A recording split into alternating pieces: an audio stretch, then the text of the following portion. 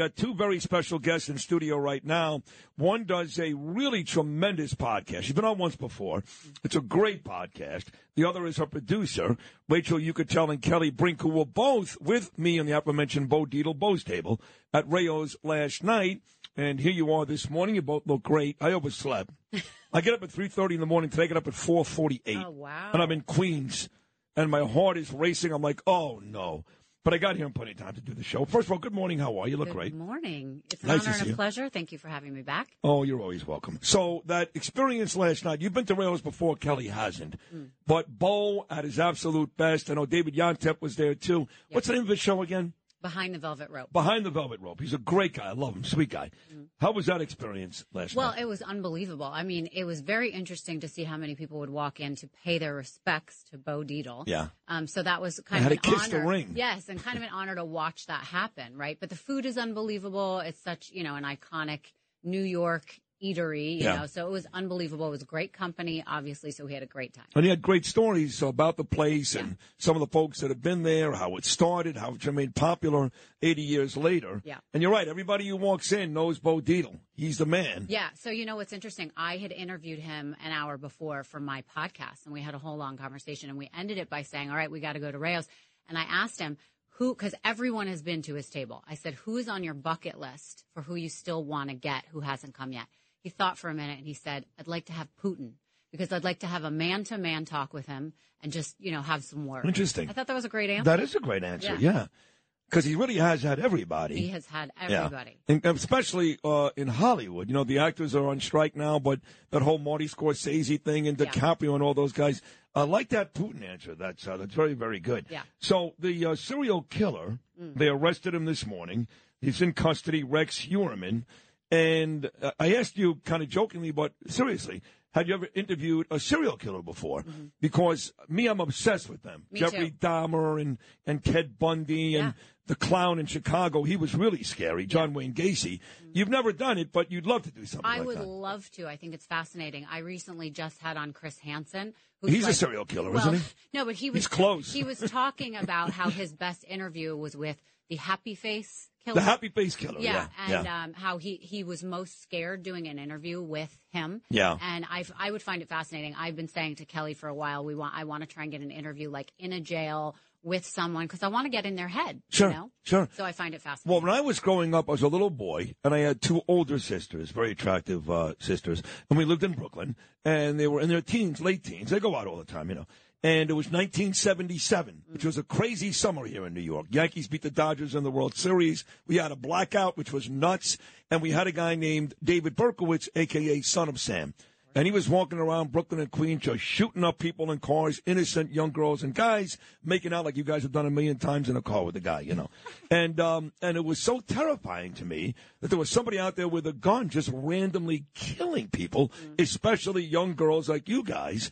Years and years before in your lives. Yeah. So to me, that's what I can't seem to figure out is what drives I know they're crazy, but what drives a person to wake up in the morning and figure out who am I going to kill next? Yeah. I mean, it seems like it becomes an addiction. Yeah. Oh, yeah. An obsession. I was kind of really into learning about Ted Bundy because he was so good looking and he was the guy next door. It almost makes it okay, right? Well, I mean, I'd really like to get into his head, I'll be honest, but obviously he's dead. He's dead, yeah. Yeah, but he was fascinating. He was. He killed all those girls up in Florida at the university and that thing. Yeah. He was a lawyer. He tried to defend himself. That was a complete disaster. He escaped from jail once. Yeah, he did. Or something. He did. Yes, he he was did. just unbelievable. He was. That guy. So one of the discussions you told me you had with Bo was about a local city council member who I think is in Vanity Fair this month.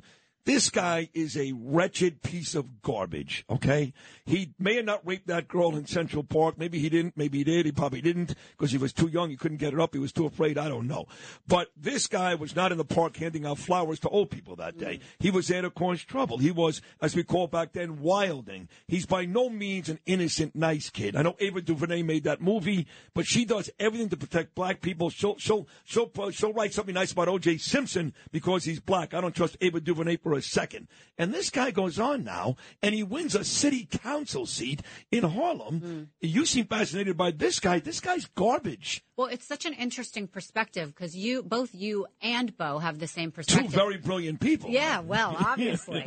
And I find that so interesting because as a person who's looking at a show about people misunderstood, I've been watching the news and the media has been That's your first mistake. Yeah, well, the media has been backing him as this person who was so misunderstood. He was convicted and, sentenced and spent 7 years, I believe, in prison for something that they say he didn't do. Right. And it's an interesting perspective that even though he didn't rape the girl, he still was causing trouble in the park. Yes. And I think a lot of people may not know that, may have forgotten that. So I find that an interesting Well, they just don't care. So now he's one of the exonerated five. Who got, millions of dollars, right? Oh, millions of dollars. Yeah. Millions.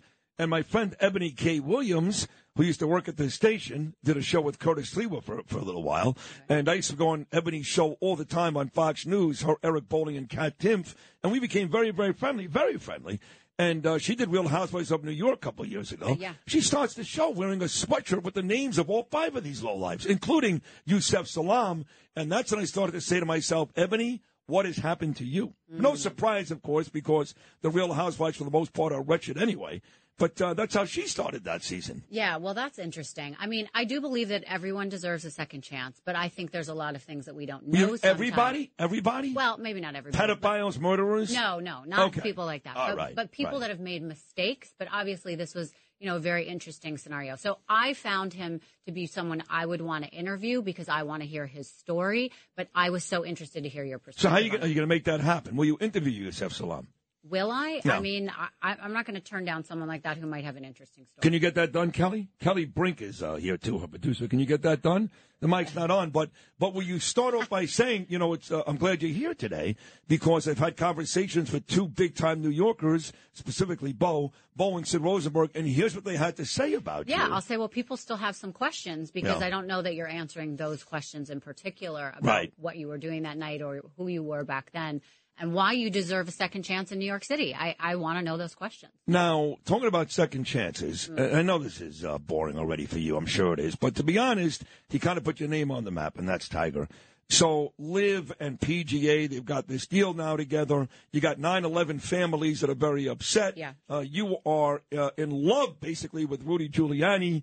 People that don't know, on a serious note, Rachel's fiance died back on 9/11. So you spent the last 20 years chasing down Rudy Giuliani, literally. And you got him on your podcast. Maybe that's a stretch. Just play along, okay? So you got him on the podcast about 3 weeks ago. Yeah. And that was a big deal for you. It was. So as a 9/11 family member, you lost your fiance. Are you upset that Tiger, your guy at one point, and PGA kind of got into bed with Liv, a Saudi Arabian-backed I find it girlfriend? very interesting and suspicious, kind of, that all this ended up where it is, right? Because so many players took a stand and being on one side or the other, and now they're all enmeshed together. Right. So it's a lot of people lost a lot of money because they turned down things by taking a stand and wanting to look good in a certain way, and now it doesn't matter because they are where they're they all are. together. Yeah, they're all together. So. Who knows what goes on behind closed doors? Who knows what those, negotiations were and why, it happened the way it happened. But I think people will be watching. I think it's going to draw a lot of crowds. Of course. And so it's.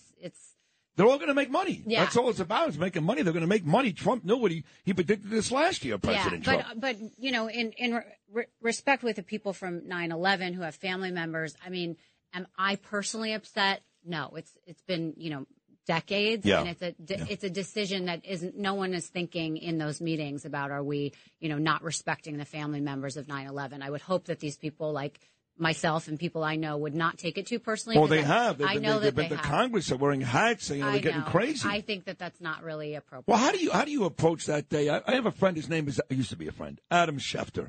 He is one of the most popular information people in the country. He's Mr. Football for ESPN. Makes millions of dollars. He's a huge star. Huge. Okay. He ended up marrying a woman who lost her husband on 9/11. Okay.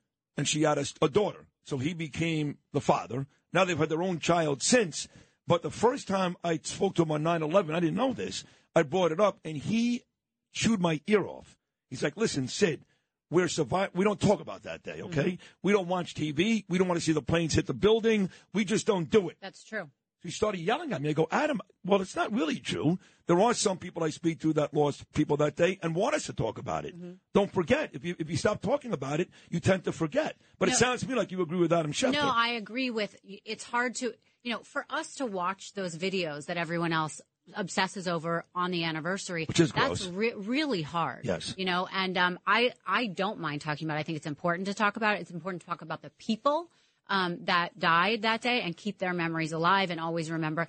But it's something that is very painful. And when you listen to other people talk about it, speculate about it, talk about, their stories that didn't affect you the way that you are affected, I think that's really hard. And that's fair. That might be what he means. Where was your fiancé that day? He was at Sandler O'Neill. He was on the 104th floor of the South Tower. So, right, one floor below Kenneth Fitzgerald. No, he was on the other building. Other building. So it was the second tower to get hit, but the first tower to fall.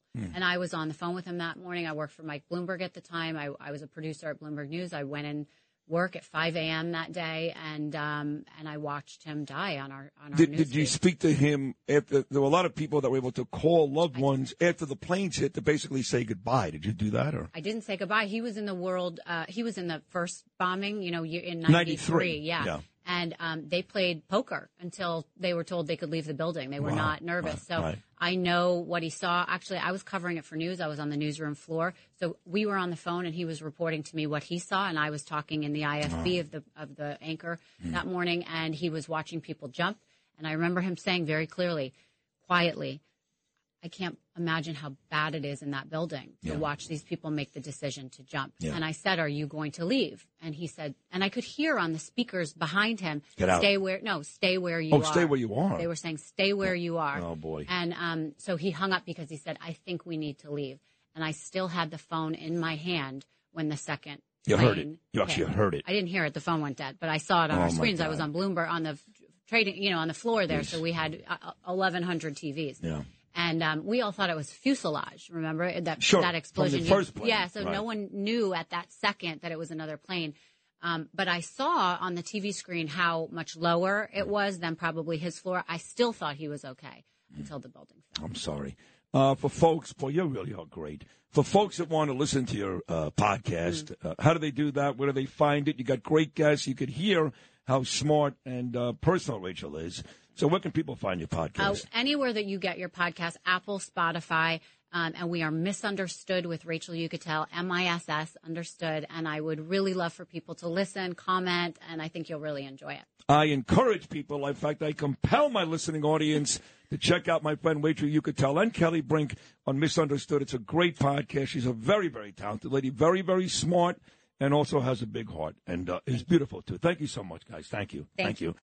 When you need mealtime inspiration, it's worth shopping Kroger, where you'll find over 30,000 mouth-watering choices that excite your inner foodie. And no matter what tasty choice you make, you'll enjoy our everyday low prices, plus extra ways to save, like digital coupons worth over $600 each week. You can also save up to $1 off per gallon at the pump with fuel points. More savings and more inspiring flavors make shopping Kroger worth it every time. Kroger, fresh for everyone. Fuel restrictions apply.